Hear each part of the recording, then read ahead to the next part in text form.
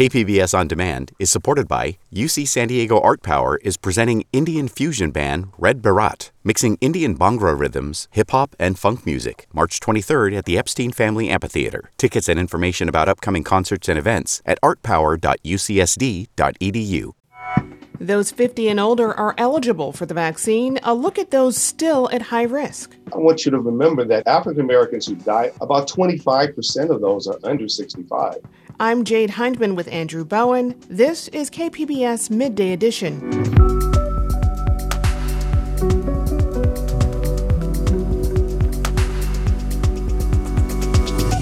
Let's play ball. Petco Park is back open, but the Padres tickets aren't cheap.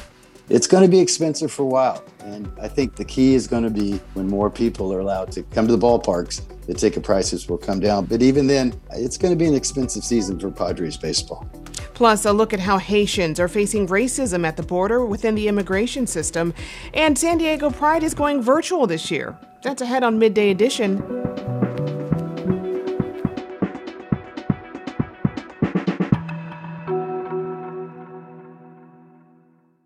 KPBS On Demand is supported by the University of San Diego, offering professional and continuing education courses in the areas of business, education, healthcare, and engineering. For enrollment opportunities, visit pce.sandiego.edu.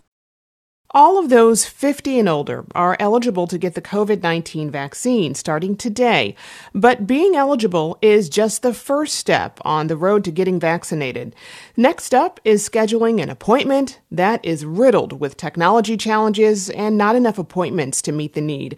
Dr. Bob Gillespie is a Sharp physician and the medical director of the San Diego Black Nurses Association. He joins us now. Dr. Gillespie, welcome. Thank you very much. So first, tell me how you and the San Diego Black Nurses Association are involved in the vaccination effort. One of the things that we figured out early on, if you leave it to the grid, that is, if it's the internet that guides therapy or intervention for vaccines for African Americans and high-risk populations, it's much less likely to get done. And in fact, if you go into some of the areas that are on the grid in Southeast San Diego and other places, you won't see the demographic that you would expect to see at those sites getting vaccinations. And there's a number of reasons for that: internet access, savvy with the internet, hesitancy. So what we figured out, and specifically San Diego Black Nurses figured out, is that we really had to take it off the grid and to go to local churches and local community centers and have a targeted approach to vaccinating those at high risk. That allowed us to not only go and get a dedicated population to the point where we were able to vaccinate 97% or greater of the targeted population in those areas, but we also were given the opportunity to deal with any hesitancy issues that might come up that would prevent others from getting vaccinated. In many cases, we're able to convince those who come with the primary vaccinating person, convince them to get a vaccination also, or to schedule one for a later date. And tell me more about the success you've had with doing these clinics. I mean, do you have a sense of how many people you've been able to get vaccinated? Yes, we do. In fact, if you look at the total events that we've done through San Diego Black Nurses, as well as we have partnered with other groups, it's been over 2,000 people who have been vaccinated. And this has moved the needle, we believe, from a number that roughly, if you looked at the statistics earlier in the month, if you looked at African Americans who had been vaccinated, it's been between 2 and 2.1% of the total population vaccinated. That's moved up to around 2.6% in about a month. And we make up the population in San Diego about 5.1%. So still very much under vaccinated compared to the population, but we've clearly made a dent. We think part of the dent is what we've done, as well as a number of other community organizations with the same mindset. And as you mentioned, while there's been a lot of success, the vaccination rate in the Black community is still lower than all of the other ethnic groups in the county. Talk to me more about the reasons for that. Well, there's multiple reasons. And I think we certainly know about the history in this country in terms of interaction with the medical system and concerns that many African Americans have about that history and mistrust. That certainly is a component to what's going on. But I don't want to underestimate the importance of also just having events that are in our communities. Certainly, if you look at flu vaccines or any other type of vaccine or delivered process. It usually goes better when it's delivered by African Americans to African Americans. And the reason for that, if you look at the data, the most trusted messengers in our communities are Black nurses and Black doctors. And that's just from a history of what we've dealt with for so many years. But I think the other point is access is major. You've already pointed out earlier, for everyone, it's extremely difficult. But for some populations, it's even more difficult, and some are less willing to jump through the hoops necessary to make that happen, particularly when there's a hesitancy component already present. And the vaccine superstations, such as the one at the Del Mar Fairgrounds, they've closed multiple times due to vaccine shortages. Has that been an issue you've dealt with? Well, one of the things that when we first started doing our vaccinations in the churches and the community centers, we had the same problem. And what would happen is we may line up 400 people and could only do 200, or we'd have to back off on the numbers we wanted to vaccinate, because our goal is a minimum of 500 per week with our centers that we're doing this. We've been fortunate as time has gone on, one, because I think because of the disparity, we know the importance of affecting this population, and it's become easier in some ways for us to get vaccine. One, because we're able to make a difference in that community group. And there's this equity index where you're really trying to affect those who have the least vaccinated in the population. So I think the county has certainly worked with us more.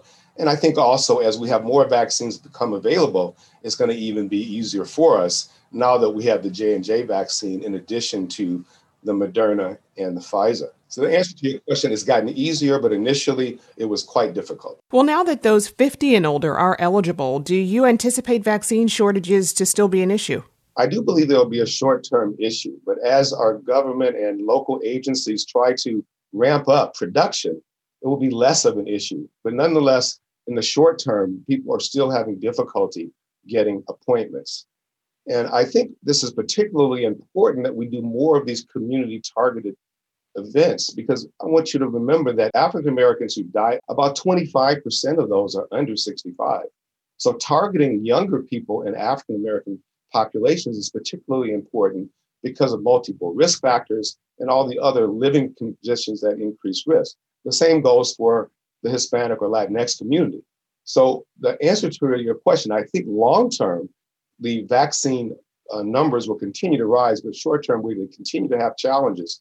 But because of the importance of targeting and trying to decrease equity, I'm hoping the county will continue to work with us to get the highest risk populations vaccinated. And since we know that there will still be challenges, will the Black Nurses Association strategy change now that more people are eligible? The strategy will be the same. You go into communities, you find those folks that can go out through our community health workers. We have a campaign with Multicultural and other groups, Susan Aflalo and other doctors who go out and we find the high-risk patients in that community. In fact, that still will go on. The real issue will be how much vaccine we can get. We will have to wait and see. I'm hopeful because we are looking at, again, a high-risk group relative to the average, that we will still, because of the risk involved, be able to get enough vaccinations to deal with the patients that we're trying to vaccinate. That's yet to be seen, but I'm hopeful. I've been speaking with Dr. Bob Gillespie, a Sharp physician who is medical director for the San Diego Black Nurses Association. Dr. Gillespie, thank you so much for joining us. Thank you.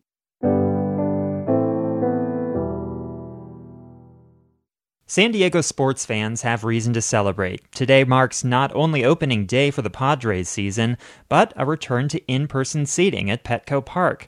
And while fans can return in limited numbers, the cost of attendance won't come cheap. The most modestly priced opening day tickets are listed for hundreds of dollars, with prices surging to the thousands on the secondary market. While the return of fans to the ballpark is a small step back to normality, the sheer cost of these tickets is raising concerns about the average fan's ability to enjoy America's pastime. Joining me to discuss the skyrocketing open day ticket prices is San Diego sports writer Jay Paris. Jay, welcome to the program. Andrew, thanks so much for having me on today. Now, going to the ballpark was an expensive proposition well before the pandemic, with fans returning in limited numbers. How can ownership justify such an exorbitant price, even for the nosebleed seating? It's economics 101, supply and demand, but the Padres sell their tickets and then there's the secondary market. And while they don't have a direct, operation of that's where the astronomical numbers are coming from, as you cited earlier in the report. There's just 20% people are allowed in a 40,000 seat stadium. Now, maybe in the old days when the Padres weren't very good, that wouldn't have been as big a problem. That's no longer the case. This team is built for a championship. This team didn't get to feel that energy from their dedicated fans last year when they made their first playoff run since 2006. It's the most beautiful ballpark, or one of them, in America. So it's like this tsunami of events all coming together in a year where the ticket demand is so great and the ticket supply is so little. So if you're sitting on some season tickets, or you're sitting on some tickets and you're on the secondary market, let me know where you buy your new house and I'll come by for a barbecue. Jay, full disclosure, I'm not the biggest sports fan in the world, but even I can enjoy a good baseball game at Petco Park. How is in-person attendance going to be different this season? Well, it'll be different with the wearing a mask, except when consuming food or beverage, the social distancing, the separation of fans throughout the stadium. I mean, that's kind of the charm of going to the ballpark. You're probably going to go with a buddy, but you don't know who's going to be sitting on the right or left of you. After 9 innings, you'll know that person pretty well. And that's part of the charm. So, it won't be a packed crowd, and it'll be, cashless concessions and hot dog and beers and that stuff. So it's going to be a different feel for sure. But I think it also emphasizes how important in our life sports is. Everybody is interested in opening day, even if you aren't a baseball seamhead, as they say, or a real insider guy. It's like almost Del Mar at the racetrack, where it's a city holiday, if you will, unofficially, where everybody blows off work. Everybody's got an upset stomach and calls in sick and goes to the ball game or meets somebody to watch the ball game. And that's what's kind of been missing this past year. And with the Padres being so exciting and the anticipation, people want to get back to the ballpark. And if nothing else, it'll be like the good old days with sports. It'll give us something to argue about except politics. And that might be refreshing. Now, even with these sky-high ticket prices, do you think today's game will be a sellout? Oh, absolutely. They'll sell every ticket available, and there'll be people leaning over the balconies trying to get a view.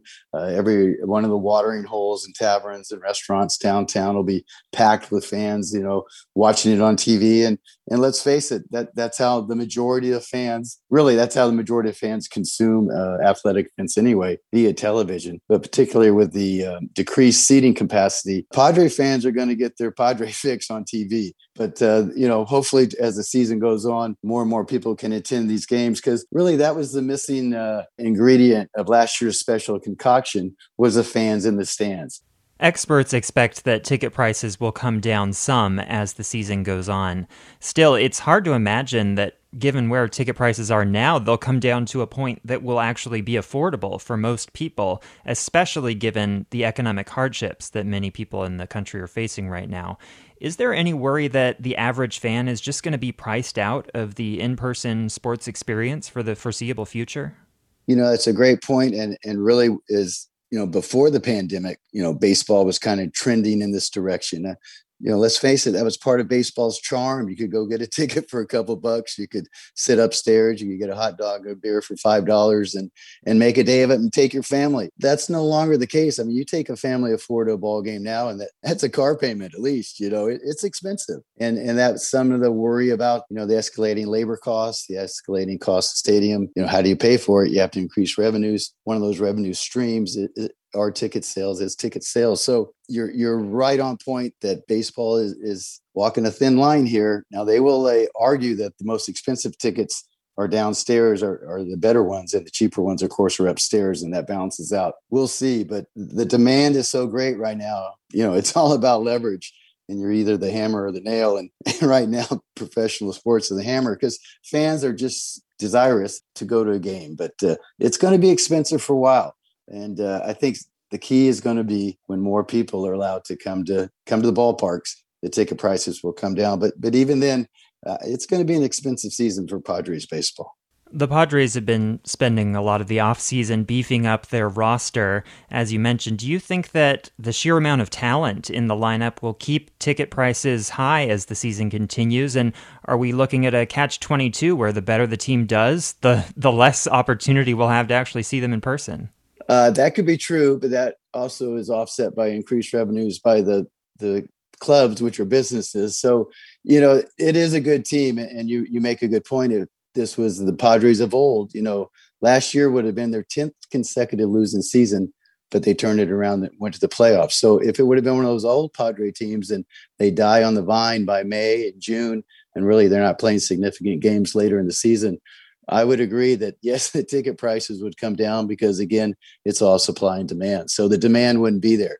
This team's built to win a championship. A lot of years they were built to be 500. They were built not to be too bad. They were built to just develop the players. This is built to win a championship, which means you pay championship prices. I mean, their payroll is $180 million. They have, $784 million tied up in just three players, and Fernando Tatis, Manny Machado, and Eric Hosmer. So it's expensive. And I certainly hear what you're saying, because there's nothing like seeing a bunch of kids at a ballpark. They just bring so much joy to the game, and I hope they can afford to go. Yeah, I hope so too. I've been speaking with San Diego sports writer Jay Paris. Jay, thank you. Okay, thanks for having me, Andrew.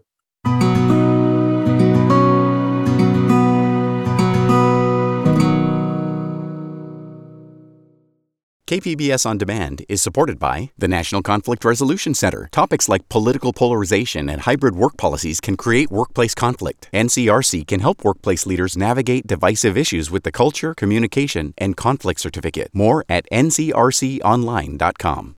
You're listening to KPBS Midday Edition. I'm Jade Hindman with Andrew Bowen. Maureen Cavanaugh is off today.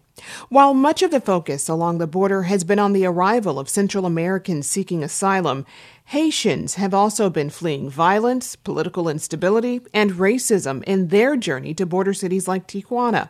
KPBS reporter Max Rivlin-Nadler tells us how Black migrants are treated differently in every step of the asylum process. A community of Haitian migrants has been in Tijuana for nearly a decade, fleeing a devastating earthquake, hurricanes, financial collapse, and now deep political instability and violence, as an unpopular president tries to hold on to power in Port-au-Prince. Many Haitians are stuck in Tijuana, fearful that by crossing the border, they'll be sent right back to Haiti, but unable to make a life for themselves in Mexico. When a migrant camp was established in February at the El Chaparral port of entry in Tijuana, hundreds of Haitians set up tents, hoping that they would soon be allowed to declare asylum in the U.S. Dorleon Ito was one of them. He'd been living in Tijuana for a year. He said that Haiti is his country and that he loves it, but it wasn't possible to stay there. There were too many criminals with nothing to do. Ito had spent 5 years working in Chile, but the discrimination there was intense. He was trying to get into the United States, even though he feared possibly being returned to Haiti. He said if they deport him, he wouldn't live in Haiti. He doesn't have anything there. He wouldn't have the money to leave, though. He's afraid. If he gets sent there, he's worried he'll get killed. A rule known as Title 42 bars the entry of any asylum seekers into the U.S. during the COVID-19 pandemic. Border Patrol has been immediately sending border crossers back to Mexico or their countries. Since the beginning of the Biden administration, however, more children, families, and single adults have been able to enter the U.S. and continue their asylum claims from inside the United States. But that hasn't held true for Haitian migrants. The Biden administration has removed over 1,200 Haitians from the United States. That's more than during all of Trump's final fiscal year in office. Guerline Joseph is the executive director of the Haitian Bridge Alliance. Since 2016, her organization has advocated for Haitians trying to avoid deportation to an unstable and dangerous country. Right now, it's criminal for both the United States and Haiti to agree to send and receive people. When they land in Haiti, those people go in hiding. Joseph led a group of Haitian Americans down to Tijuana last month in an effort to connect with the Haitian asylum seekers and make sure they're safe. What they found wasn't reassuring. After a couple of weeks, we started seeing some anti-Black sentiments growing within the camp, and then increasing what we have been saying, the vulnerability of Black migrants in Tijuana, in Mexico, the way that they can be targeted, they cannot blend in. Christian Nestor is a Haitian-American lawyer who works with Haitian Bridge Alliance. He says that many Haitians have gone broke in Mexico. So a lot of Haitians are stuck here and their workers' authorization has expired.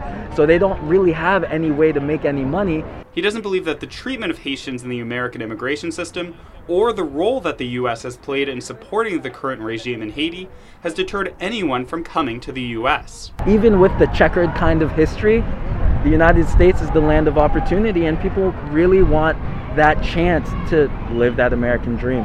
Many Haitians have jumped the border fence in recent weeks, tired of the racism and willing to risk being returned to Haiti.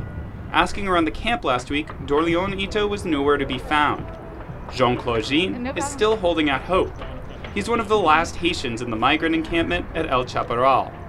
But even his patience is wearing thin. Me quedo por 2 o 3 semanas. He says he'll stay in Tijuana another 2 or 3 weeks only. Then he'll cross. Whatever happens to him, he'll have to accept it. He doesn't want to live the way he's had to live here. Joining me now is KPBS reporter Max Rivlin Nadler. Max, welcome. Good to be here.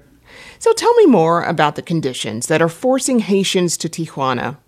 So Haitians have been leaving the island for many years, but it really intensified after the earthquake in early 2010. That followed a hurricane, Hurricane Matthew, which intensified people leaving. And lately, there's been a constitutional crisis where a unpopular president right now is refusing to leave office, claiming that, they have another year in office. The United States is supporting his claim, but people on the streets in Haiti are rising up against him. That has sparked a new wave of political violence. So people have been leaving Haiti in many years, and right now a lot of people are very fearful of having to return there. So why haven't Haitian migrants been able to declare asylum here in the U.S.? So for at least since the beginning of the pandemic, there's been a code in place, Title 42, which restricts access of any asylum seekers into the U.S. That's been lessened under the Biden administration, where children are now allowed in and some families have been allowed in. But on the whole, Haitian migrants have been denied the ability either through Remain in Mexico, which, really only applied for the most part to Central Americans, or other, migration policies. Haitians are almost always excluded. And you mentioned the Biden administration has removed more than 1,200 Haitians from the U.S., which is more than all of Trump's final fiscal year in office. Why is the treatment of migrants from Haiti so different here in the United States?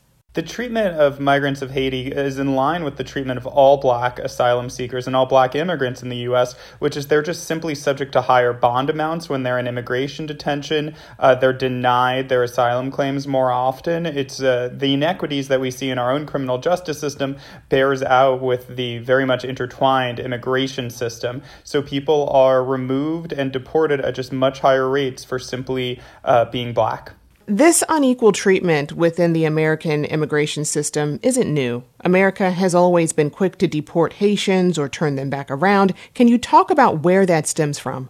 If you look at other Caribbean migration, Cuban migrants have been treated differently. And again, this goes back to skin color. There is a long legacy of Immigration and Customs Enforcement and Border Patrol using Haiti as a testing ground for retributive policies. Right after the earthquake in 2010, the first thing that the United States did was have the Coast Guard set up a perimeter around the island to make sure that people couldn't leave it. And that is something that is in line with how Border Patrol and Immigration and Customs Enforcement has viewed Haitian migrants and Black migrants in general. Tell me more about the anti-Black sentiment within the camp at the El Chaparral port of entry in Tijuana. In what ways are Black migrants experiencing racism and discrimination in Mexico? When I was there on the first day that the camp began to be set up, it was at least 400 Haitian migrants. And then over the weeks, that number has been diminishing. And I've talked to people, and they've been denied, abilities to enroll their kids in the makeshift school that's been set up there. They've been excluded from food distribution, from toy distribution, by church groups that are providing aid. So it's basic discrimination that, unfortunately, a lot of these migrants are used to from having spent years in Central and South America on their way to the U.S. Wow. And so how are Haitian migrants dealing with that? How are they dealing with the racism coming from people in Mexico, the American immigration system, and then the real consequences of being sent back to Haiti? Yeah, I mean, they're being put in a pretty impossible situation. Many of them are making the decision to jump the fence and come to the U.S. and claim asylum. Some people have left the camp in Tijuana and called back weeks later or even days later in Haiti saying, I was removed that quickly, don't do it. While others, very few, I should note, have been allowed to continue their asylum claim from inside the U.S.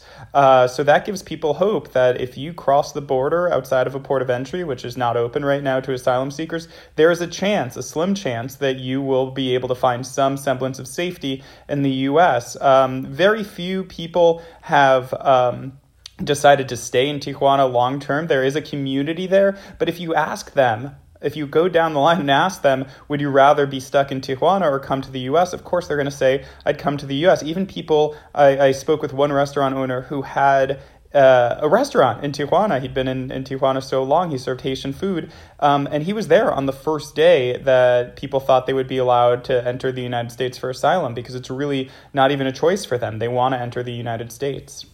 So what are advocacy groups doing? I mean, in what ways are they able to help?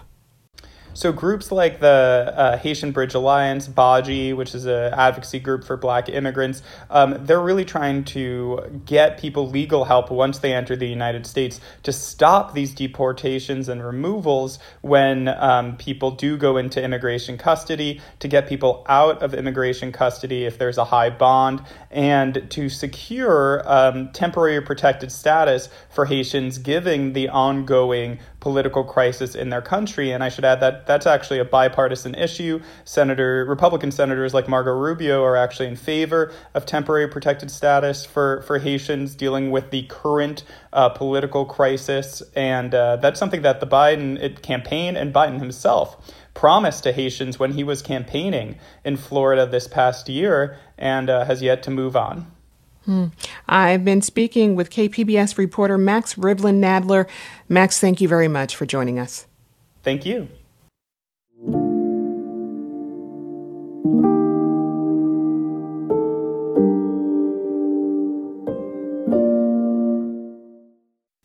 San Diego Pride is one of the largest civic events in San Diego County. At least it was before the pandemic. Last summer, the organization held an entirely virtual event. Many were hoping by this summer things would be back to normal. But with the uncertainty surrounding COVID-19, the organization announced this week it would not be holding a large in-person festival or parade. It will, however, have a series of smaller in-person events and another virtual festival that people can watch from home. Joining me to talk about this decision is Fernando Lopez, Executive Director of San Diego Pride. Fernando, welcome to the program. Thank you so much for having me, Andrew. What led to this decision to hold both the virtual and smaller in-person Pride events? You know, it was a really challenging process of months of talking to our community partners, public health officials, looking at our finances, and just seeing what was possible. So we wanted to try to find a way that could still uphold the integrity of finding joy and community space while also giving access to folks who weren't quite ready to leave their homes. Last year, Pride created several hours of streaming content for people to watch from home. I recall you saying you all became like TV producers, basically. What will this year's Pride look like, both the virtual festival and these smaller in-person events? So, yeah, you're so right. Last year, we pivoted all of our programming online. We have over 30 programs that we do year-round, and we reached over 750,000 people through that programming. I think this year it's going to be more of highlighting some of our awardees, some of our activists in the community, and a lot of LGBTQ artists, poets, dancers, and just different arts and culture that is really coming through our LGBT community in the virtual aspect. For the in-person stuff, I think one of the things that maybe if you haven't ever been to the festival, folks might overlook is it's really produced by not only us, but about 100 different community partners. So there's LGBT artists, there's Black culturally competent resources and art.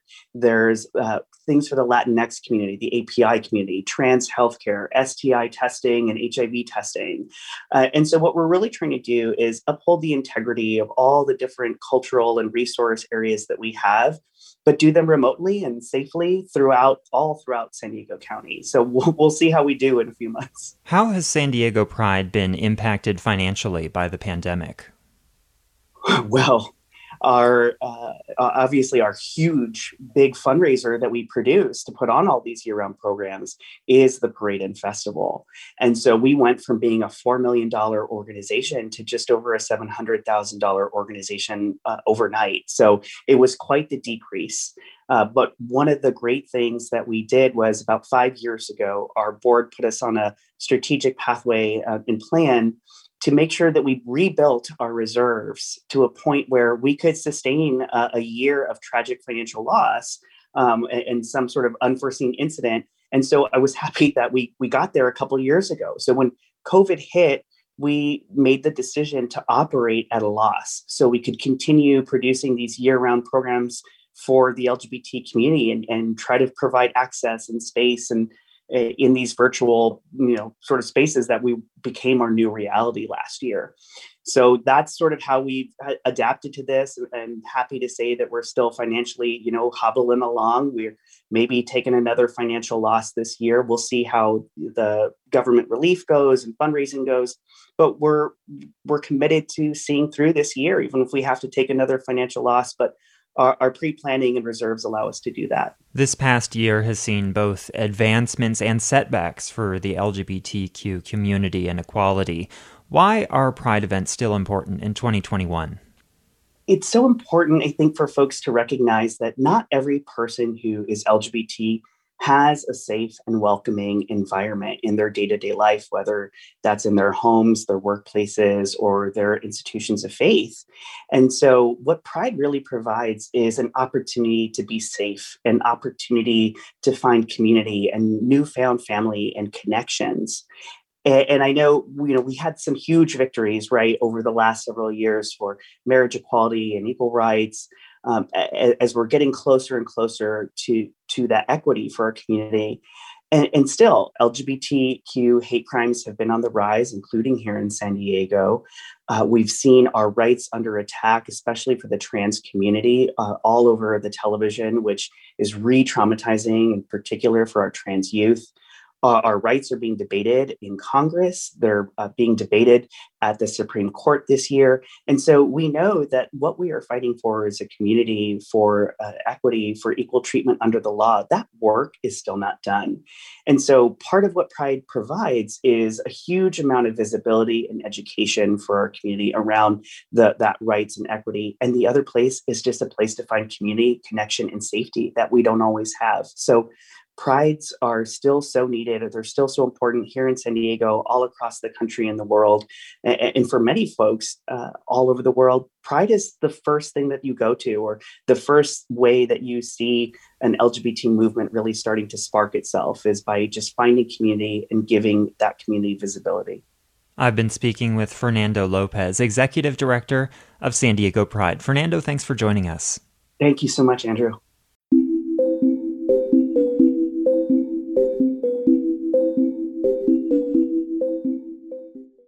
KPBS On Demand is supported by Marrokal Design and Remodeling, helping homeowners with their home remodeling needs. From ADUs to custom kitchen remodels and room additions, Marrokal Design and Remodeling designs and builds your dream home. Learn more at trustyourhometous.com.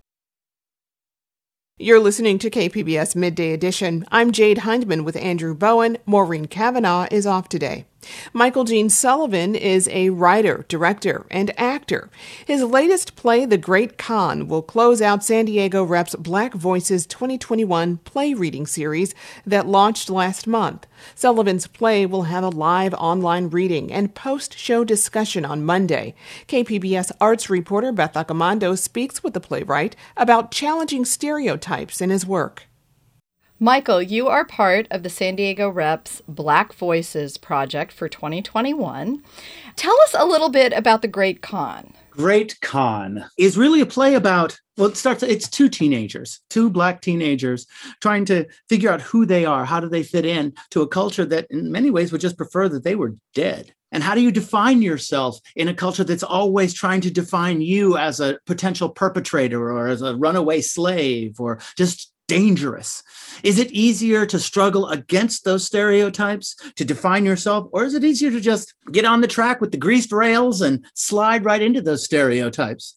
And the two main characters, Ant, girl, and Jaden, teenage boy, are they meet in an unusual circumstance in that she is being assaulted. This happens before the play starts. She's being assaulted by some boys that are kind of her friends, but now they're all teenagers and they see her only sexualized now. And so they're attempting to actually rape her. And Jaden, who is an utter nerd, saves her. And so now he's his mother has had to change schools for him and had to move across town because she's very concerned that those boys will find him and hurt him.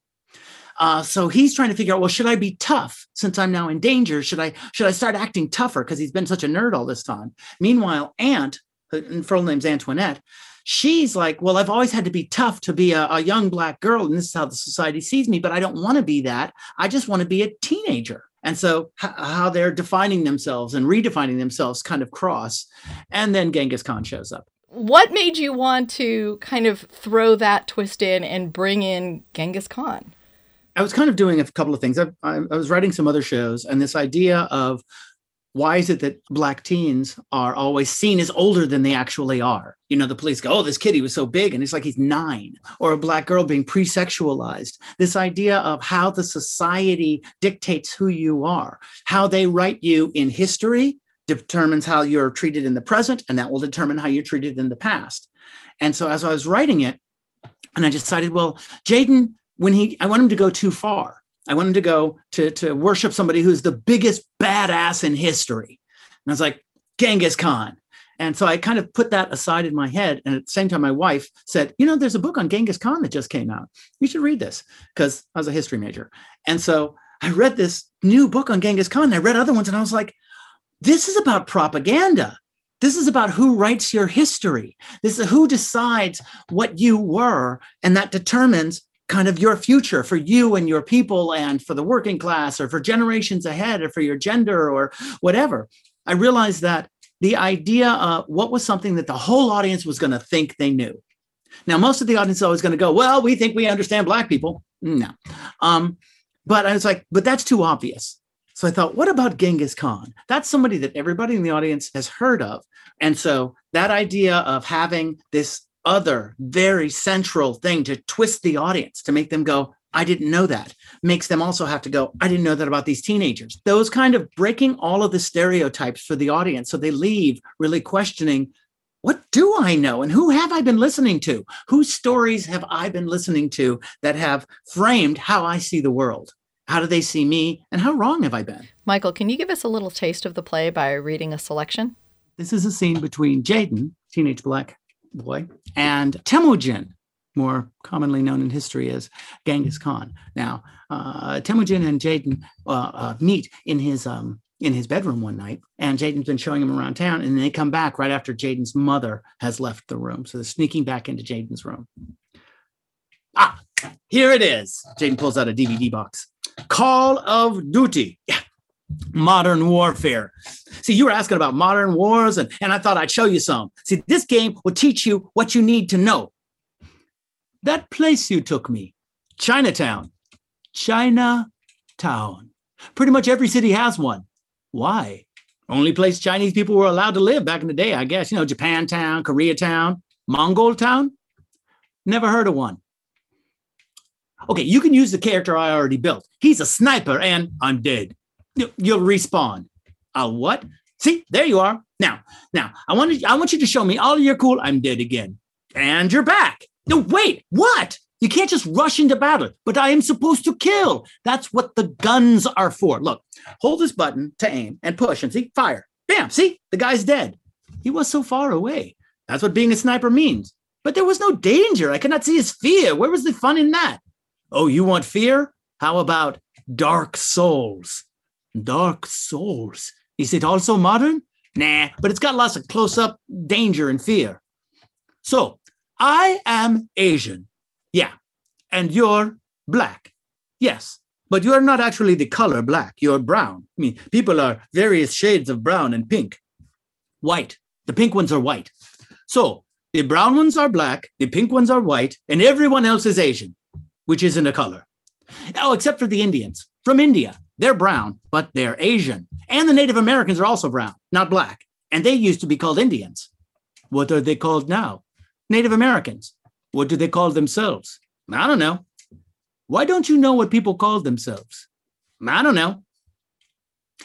In my Khanate, everyone was adopted as a Mongol. It didn't matter what religion or family or other tribe you had been with. We were a tribe you could join, the people of the felt walls. We made our tents out of a material called felt and Mongolian barbecue.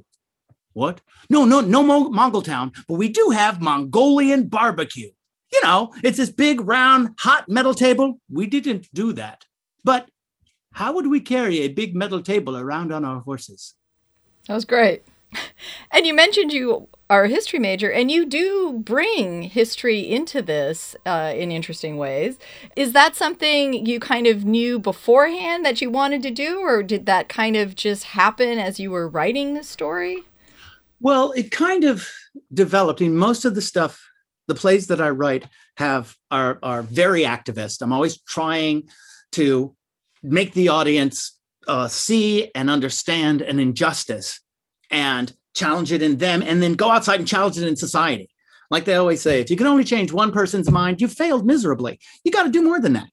So I need people to get out there and overthrow things. And I just finished I have an adaptation of George Orwell's 1984 that's been playing around the country. And the line in that show of he who controls the present controls the past, meaning they get to write history, and he who controls the past controls the future, because you can determine how people are going to act. Very much is part of everything that I write, of redefining things. And I just love history also. It's like I was either going to go into theater or become a history teacher, and theater snatched me up. I want to thank you very much for talking about your play, The Great Khan. Oh, thank you.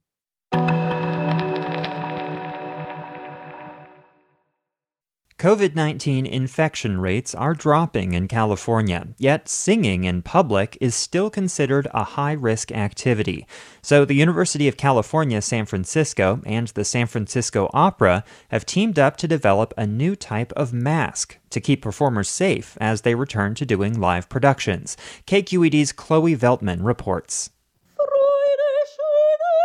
That's Sanziana Roman on Zoom, demoing the new mask she's invented for singers. Roman is a classically trained soprano who also happens to be a professor of surgery at UCSF.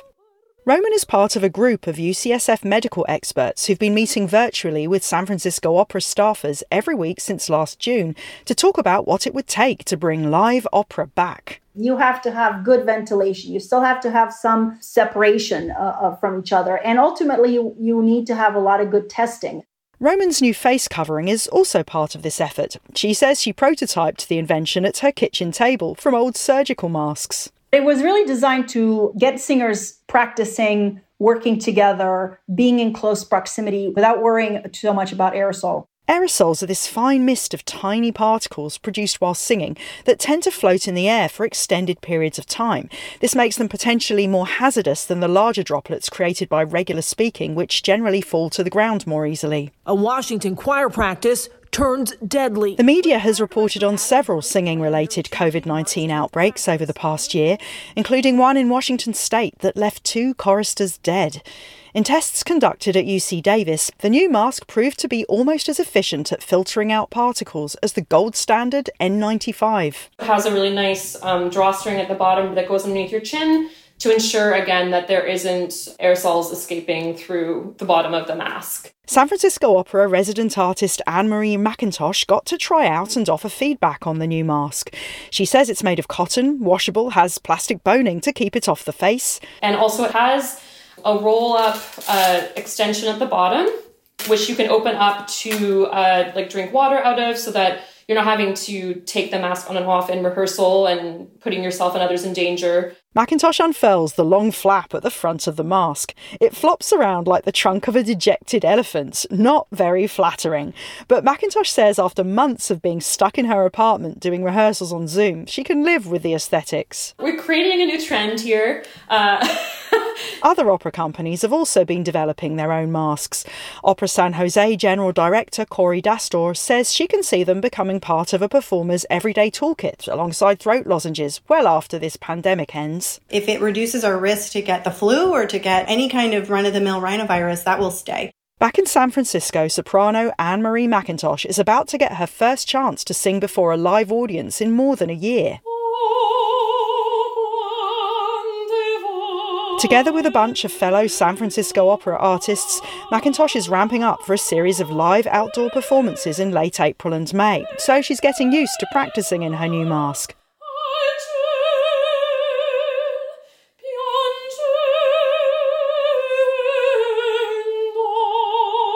McIntosh says rehearsing in the mask isn't ideal. It gets a little stuffy in there after a while.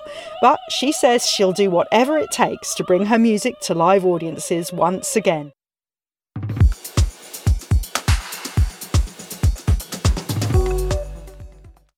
KPBS On Demand is supported by UC San Diego, offering the online Master of Data Science program, shaping the next generation of data-driven problem solvers. Learn more about the online Master of Data Science program from UC San Diego at omds.ucsd.edu.